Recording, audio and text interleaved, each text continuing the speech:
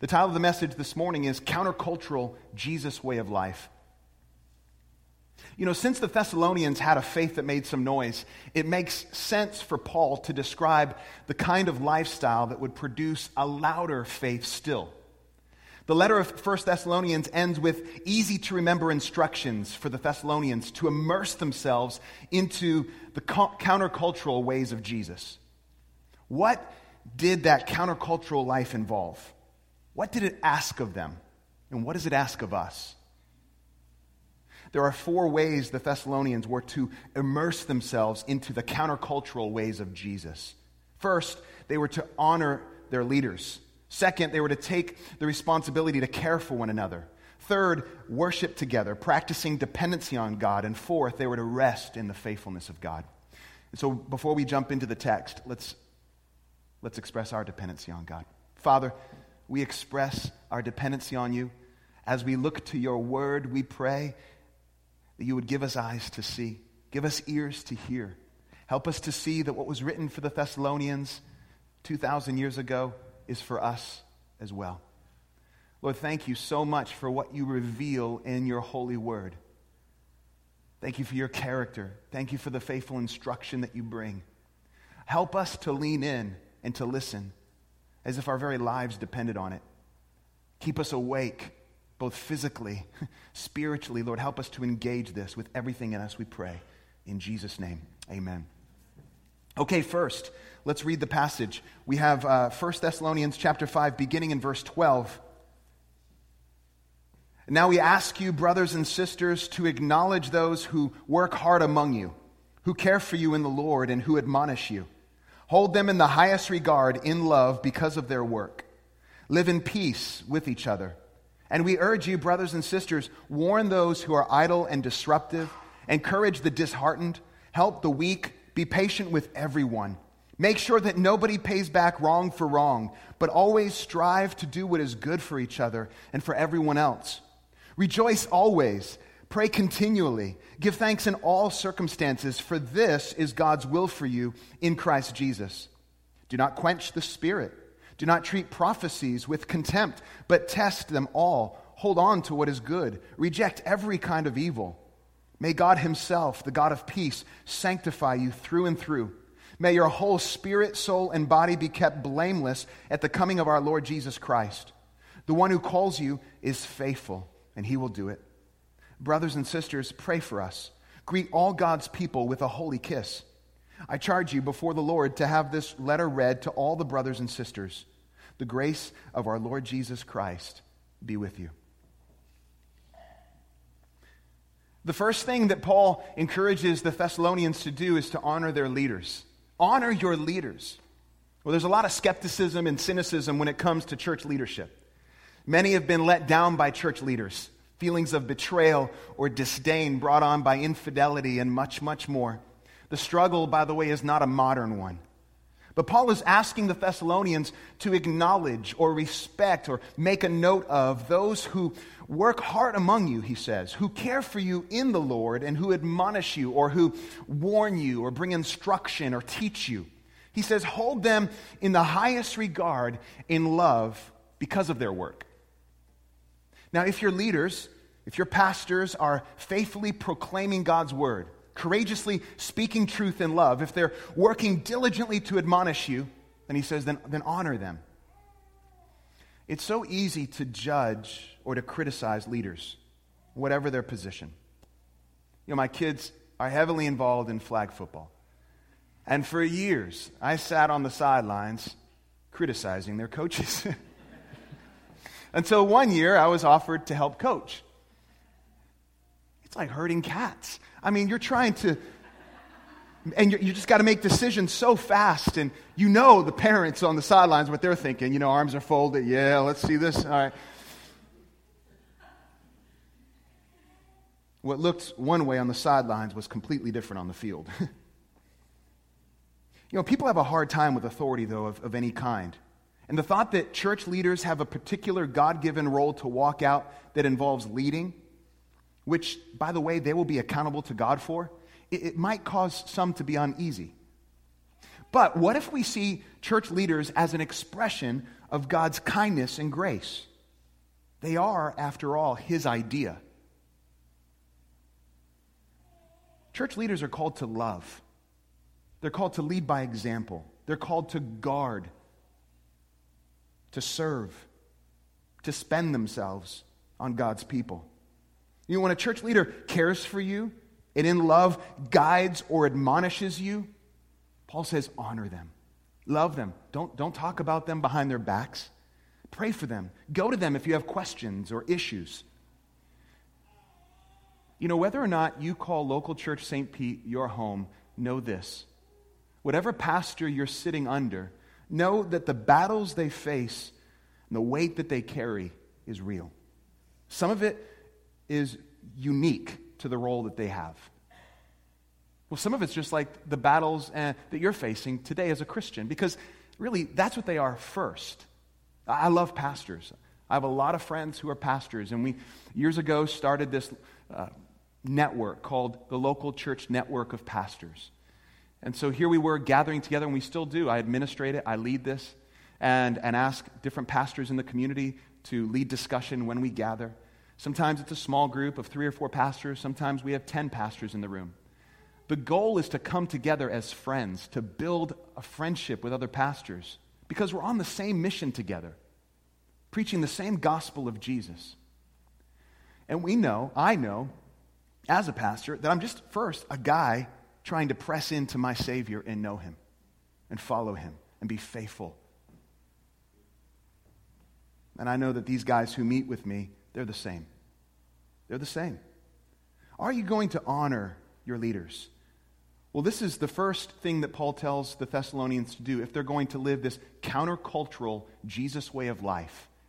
Honor your leaders. The second thing he says, he gets into the importance of taking on the responsibility to care for one another. He goes on to say, and we urge you, brothers and sisters, to cheer your leaders on as they warn those who are idle, encourage the disheartened, and help the weak. Nope, he doesn't say that. He doesn't say it that way. He doesn't say cheer your leaders on as they warn and as they encourage and as they help the weak and are patient with everyone. Actually, he expects the church to do that. He expects each one to play their part in warning, in encouraging, in helping the weak and being patient with everyone. Paul's saying, it's on you. Take ownership of the church. When I say church, I mean people. I don't mean building. Take ownership of the people that he's called you to. This speaks of mutual care, mutual influence, a responsibility that we all share, each of us doing our part, caring for one another. Now, sometimes we don't realize what our responsibilities are. It can happen at our job. It can happen at home when you have a newborn. Ask me. Go ahead. Ask me if I knew what my responsibilities were as soon as Silas came home. I had to think about it. I had to be reminded. But we learn as we go. And some of you are brand new to church, to the community of God's people. And that's okay. That's awesome. But you're learning your responsibility as you continue on. Some of you have been around a long time and you've forgotten, or you've just stepped away from your responsibility. Whenever we take responsibility or ownership over something, it becomes a lot more important to us, doesn't it? I want you to think about this. If you ever rent a car, how careful are you with that compared to your car? The responsibility is going to be difficult at times. It's going to be messy at times. It's going to get complicated at times. Sometimes we're going to wonder, what did I get myself into? But when you own it, when you walk in obedience to this call, it helps to root out the things that the thing in particular we never think we struggle with. And what is that? It's a self-centeredness. It's an unhealthy preoccupation with ourselves, which, by the way, our culture is preaching to us, that should be central. That we ourselves should be central. But you see what we're learning here today, the countercultural Jesus way of life is spending ourselves on others. It's participating in the community of God's people in a way that looks like, well, we're going to roll up our sleeves. We're going to get involved. We're going to be on mission together. Look what he says in verse 14. Warn those who are idle and disruptive. Pause there for a second. When was the last time you warned somebody? Maybe your kid. But what about it takes courage. It takes humility. And he's calling us corporately to do this. Warn those who are idle and disruptive. Now, the situation in Thessalonica, if you remember, there were some members of the church who were mooching off of others. They were taking advantage of the generosity of people in the church, and they were justifying it. They were waiting for the return of Jesus, and they decided while they're waiting, they're not going to work. They needed to be warned. They needed to be rebuked in a loving way. They needed to be encouraged. He goes on to say, encourage the disheartened. Who were the disheartened in Thessalonica? Could they have been shaken by persecution? Shaken by those who had died? Remember, we talked about people had died in their community. Were they anxious about the return of Jesus? Who's disheartened in your life? Encouragement sometimes looks like just being present, just listening, not speaking, praying with, doing all that you can just to utter a prayer that kind of semi-makes sense. A prayer that y'all might not even remember the words that you said, but just the fact that you're praying with that person who's disheartened. You see, just coming alongside somebody, speaking truth through tears. He goes on to say, help the weak. Is this physical weakness? Is this sickness? Is this moral weakness or spiritual weakness? Were they struggling with sexual purity? Probably. All kinds of things. Help the weak. Don't kick them out of your community. Don't give them a hard time. Come alongside them and help them. He's calling us to this. This is the countercultural Jesus way of life. This is taking up your cross and following Jesus. This is what it looks like on the ground, right where we are. Be patient with everyone. But in parentheses, I'm sure in the Greek it says, except with your kids. Yep. I'm sure. Be patient with everyone. Oh my. Now at this point you might be thinking, okay, I'm out. I can't do this. I can't do this. But remember what this is. This is the countercultural Jesus way of life. And actually, you can't do it in your own strength. Neither can I. We're empowered by the Spirit, by the very presence of God. Do you remember the fruit of the Spirit? Love, joy, peace, patience, kindness, goodness, gentleness, self-control. These attributes that we're to show as we embrace Jesus as King, as we show our allegiance to Him in our everyday life. We're not going to do it perfectly, but as we live this Spirit-led life, leaning on Him for strength, trusting in His grace, not forgetting the mercy He's had on us, we're going to show mercy and love towards others. All of a sudden, we're going to start showing love, joy, peace, patience, goodness, kindness, self-control towards others. And then on top of that, when we start to pray for it, God, would you show through me your beauty and glory, the presence of your Spirit. And then, when we gather together, what happens? That's just ratcheted up. The world will know you're disciples of Jesus by your love for one another. That's how they're going to know. You can have a beautiful building. You can have all the logos and banners that you want. What sets us apart? How is anyone going to know what we're about? It's our love for one another. We were never meant to do this alone. God's mission has always been the church, together, loving one another. It's a countercultural Jesus way of life. He goes on to say, make sure that nobody pays back wrong for wrong or evil for evil. Always strive to do what is good for each other and for everyone else. Now you might say, but if someone talks down to me, watch out, because ain't nobody disrespecting me. Oh yeah, why not? Why not? What if somebody disrespects you? If you're wronged, we're called to not pay back wrong for wrong. And I know all the movies we watch, the main character, it's always him or her getting revenge on their enemies, right? And we're like, yes, we're cheering them on.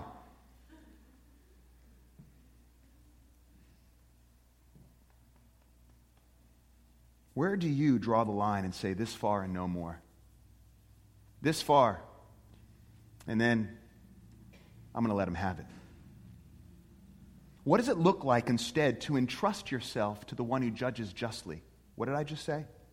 What does it look like to entrust your life and your circumstance to the one who judges justly? And who is that? It's God. It's what Jesus did when he went to the cross. He entrusted himself to the one who judges justly. Everything about his trial was an act of injustice. He was entrusting himself to the Father because the Father judges justly. What's it like to take up our cross and follow Jesus? What's it like to walk in love? What is it like to turn the other cheek? What is it like to not pay back wrong with wrong or evil with evil? We're starting to see what the countercultural Jesus way of life looks like on the ground. We're going to struggle. We're going to struggle. Someone's going to wrong us very soon, and we're going to want to pay back wrong with wrong. And we have to pause, and we have to ask the Lord to give us the grace and the strength to not pay back wrong for wrong, and to be motivated by the right things. Not because we're better than that person, but because we've been loved by God, forgiven of our sin, lavished grace on us. It's all the little things in life, right? You know, my kids have been struggling in the morning. I asked if I could share this.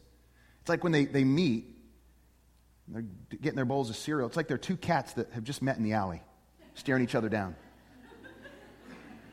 Backs start to raise up. Like, what just happened? I mean, you just woke up. Nothing. You guys didn't even say anything to each other. So the last 3 days, I've been assigning them this passage. Just read this passage as you're eating that bowl of cereal, staring each other down. We need to be reminded, what does it look like to be consistent in our faith? What does it look like to live this countercultural Jesus way of life? So as followers of Jesus, the same Spirit that raised Jesus from the dead is living in us, which means that we have what we need to come alongside others in their pain, to sit with them, to pray for them, to challenge them. So have you ever warned somebody? I remember sitting with someone at Starbucks years ago, someone who is in my life presently, and not knowing if this person was going to punch me or leave after I said what I had to say to them in love. And I just never was going to see him again. To this day, he thanks me for that conversation. It was hard. And in fact, he left, and I didn't know if I was ever going to see him again. It didn't end like the way I had hoped. But I said what I believed God had put on my heart to say to him, and he had to hear it, and it was very, very difficult to say to him. And the Lord used it. Praise God, he used it. But as we warn, as we encourage, as we help, as we walk in patience, it's all part of that countercultural Jesus way of life. Now, you might be sitting here with some guilt, aware that you haven't been walking these things out faithfully. Maybe you're burdened by this guilt, and maybe you have anger in your heart towards a brother or sister in Christ in this room. Maybe there's some unforgiveness, or even feelings of just inadequacy, like, I can't do what you're asking me to do. How could I care for others when I'm struggling this way, when I have this anger in my heart or this bitterness? Let me ask you, has this guilt been preventing you from walking out the kind of life Jesus has called you to walk out? It has a crippling effect. Or maybe you're afraid of how someone might respond to you if you stepped out the way this passage is calling you to. Fear can have a crippling effect. Warn, encourage, help, be patient with everyone. Don't pay back wrong for wrong? Oh my goodness. The countercultural Jesus way of life, it calls us to put others first, to love others in the face of our own struggles, in the midst of our own shame, in the face of our own fear. You know, if I'm afraid of how someone might respond, if I'm afraid that I'll never have what it takes to care for them, if I refuse to walk out this role, guess what? I'm going to bow out. I'm going to check out. I'm never going to do this. I'm never going to do this faithfully. I'll just follow the cultural norms of the day. I'm going to pull back. I'm going to work at loving myself. I'm going to work at protecting myself, right? I'm going to justify keeping everyone at arm's length because I need my own space. I need to protect me. I need a little bit of me time. But if Jesus is my joy, listen, if Jesus is my acceptance, if he's my security, if I believe that his death and resurrection has won my freedom and made me new, has brought me life and a new identity in him that can't be tampered with, then I can walk alongside others unafraid of their rejection. Then I can walk alongside others unafraid of messing everything up. And it begins by seeing Jesus for who he is and believing what he's called me to do. He's going to do it. He's going to use me. It might begin for you with repentance, which is, again, a countercultural Jesus way of life. Owning up to what you've not been doing. Asking for forgiveness. He'll forgive. And then moving forward with a new life. A new lifestyle. We're talking about being immersed in a countercultural Jesus way of life. The third thing that Paul exhorts the church to do is worship together, practicing dependency on God. You see what he says in verse 20? Not in verse 20, verse 16. Rejoice always, pray continually, give thanks in all circumstances, for this is God's will for you in Christ Jesus. Do not quench the Spirit, do not treat prophecies with contempt, but test them all. Hold on to what is good, reject every kind of evil. Have you ever memorized something to the tune of a song? I remember memorizing the Greek alphabet to the tune of I'm a Little Teapot. Don't ask me to sing it. I'm not going to. But the hope is for things that we commit to memory to be recalled at a moment's notice, right? Now, I wonder, did Paul want these passages to become these memory aids that they've become? They've become that for me. They're short. It's just a short, punchy list that he's ending his letter with. I believe that these could be committed to memory. And they could just nudge our hearts and our minds to remember what we're called to. You see what he says here? Rejoice always, pray continually, give thanks in all circumstances. Why? Worship is the final way to replace the idols of your heart. It's a way to push against that preoccupation with self. You know, you're going to go beyond the mere acknowledgement that, like, okay, I struggle with finding my identity in my job or in my relationships rather than Jesus. Or, okay, I'm struggling with laziness and self-centeredness. No, when you worship, it involves you just adoring and depending on the one true God of all, which is what the Thessalonians were known for. They had turned away from idols, and they had turned to the living and true God. So this is what worship does. It increases our dependency on the Lord. It pushes against the idolatry of self and all these other things that crowd our lives. He says, be joyful always. You know, I was ticked earlier this week, and this passage was banging around in my head, and I thought, come on, be joyful always? But then it hit me. This joy isn't circumstantial. This joy is rooted in something bigger than that. It's rooted in something bigger than my circumstance. It's rooted in something bigger than what I was ticked off at. It's rooted in Jesus and the hope I have in him. That I've been declared righteous in God's eyes through the finished work of Jesus on the cross.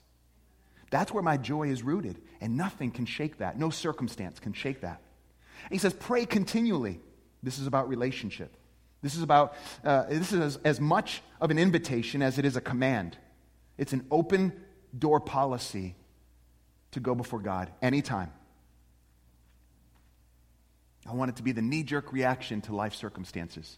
Something happens, I want to be able to just to pray. A couple words. Acknowledge his presence. Acknowledge his nearness. He says, give thanks in all circumstances. This isn't the denial of difficult or painful circumstances at all. Please hear me. But it is taking what you know is true of God and thanking him for that. Christians should be marked by thankfulness.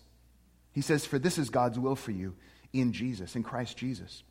Now, he goes on to talk about prophecy because he's talking about worship. And he's speaking to the whole church. And prophecy is this common practice in the church, especially the early church, and still today, where people are speaking what you believe the Lord has put on your heart or has spoken to you. This is not Scripture. It's for encouragement. It's for exhortation. It's for the building up of others. It's not on the level of God's Word. It's speaking a word of encouragement to a brother or sister. Now, were some in Thessalonica talking about the return of Jesus in a way that wasn't true or helpful? Were some speaking words of prophecy to justify their behavior? They could have been. And so Paul says, don't despise prophecy. Test it. Test it. Now, how do you test it? Does it line up with the teachings of Scripture? Does it line up with the teachings of Jesus? And is it helpful? Is it actually edifying? Does it build up the body of Christ? Finally, he calls the church to this countercultural Jesus way of life by reminding them to rest in the faithfulness of God. I want you to rest in the faithfulness of God this morning. I want to rest in the faithfulness of God. Look what he says in verse 23. May God himself, the God of peace, sanctify you through and through. May your whole spirit, soul, and body, every part of you, be kept blameless at the coming of our Lord Jesus Christ. The one who calls you is faithful, and listen, he will do it. So Paul's closing prayer echoes his major concerns from the start in this letter. He was concerned for the Thessalonians, for their personal holiness. He wanted them to walk a holy life, pleasing to the Lord. He was concerned about their participation and understanding of the return of Jesus. And he was concerned about their comfort in the midst of persecution. And he addresses each one of those areas in this final prayer. And he says, God is going to do this work in you. Behind your new faith in Jesus, behind your countercultural Jesus way of life, is God's faithfulness. He is going to see you through. He's at work and will continue to be at work. He's going to do this. The idea has never been you and I need to strive hard to behave in a way that pleases God, with fingers crossed, hoping for the best. Hoping that somehow our good behavior outweighs our bad. That is not the way forward. The way forward is being humbled by God's grace and love, and being rooted in what we know is true about Jesus, and moving forward with a gratitude and with a desire to please the Lord. Not believing that our moving forward and pleasing Him is what accepts us before Him. We've been accepted through Christ. All by faith who look to Jesus are accepted. All whose sins have been forgiven, it's done. And now we stand before the Father and we're called to live a life honoring Him, worshiping Him, pleasing to Him. That's a big difference. Look what he says to the Philippian church, the church of Philippi, in the book of Philippians chapter 2. He says something very similar. Therefore, my dear friends, as you have always obeyed, verse 12, not only in my presence, but now much more in my absence, continue to work out your salvation with fear and trembling. For it is God who works in you to will and to act in order to fulfill His good purpose. You see what he says here to the Philippians? It's similar. He says, you work out your salvation with fear and trembling, but know this, as you work, know that God is at work. So there is effort that you are to put forth, that you're to put forward. But know this, as you work, God is at work. The faith you have is a gift from His hand. And now, get this, as you take each step to walk out faithfully the call that He's given you in the community He's put you in, know this, God is behind you. He's got your back. He's got your back. He's going to do this. He's going to work in and through you. Lean on Him. Rest on Him.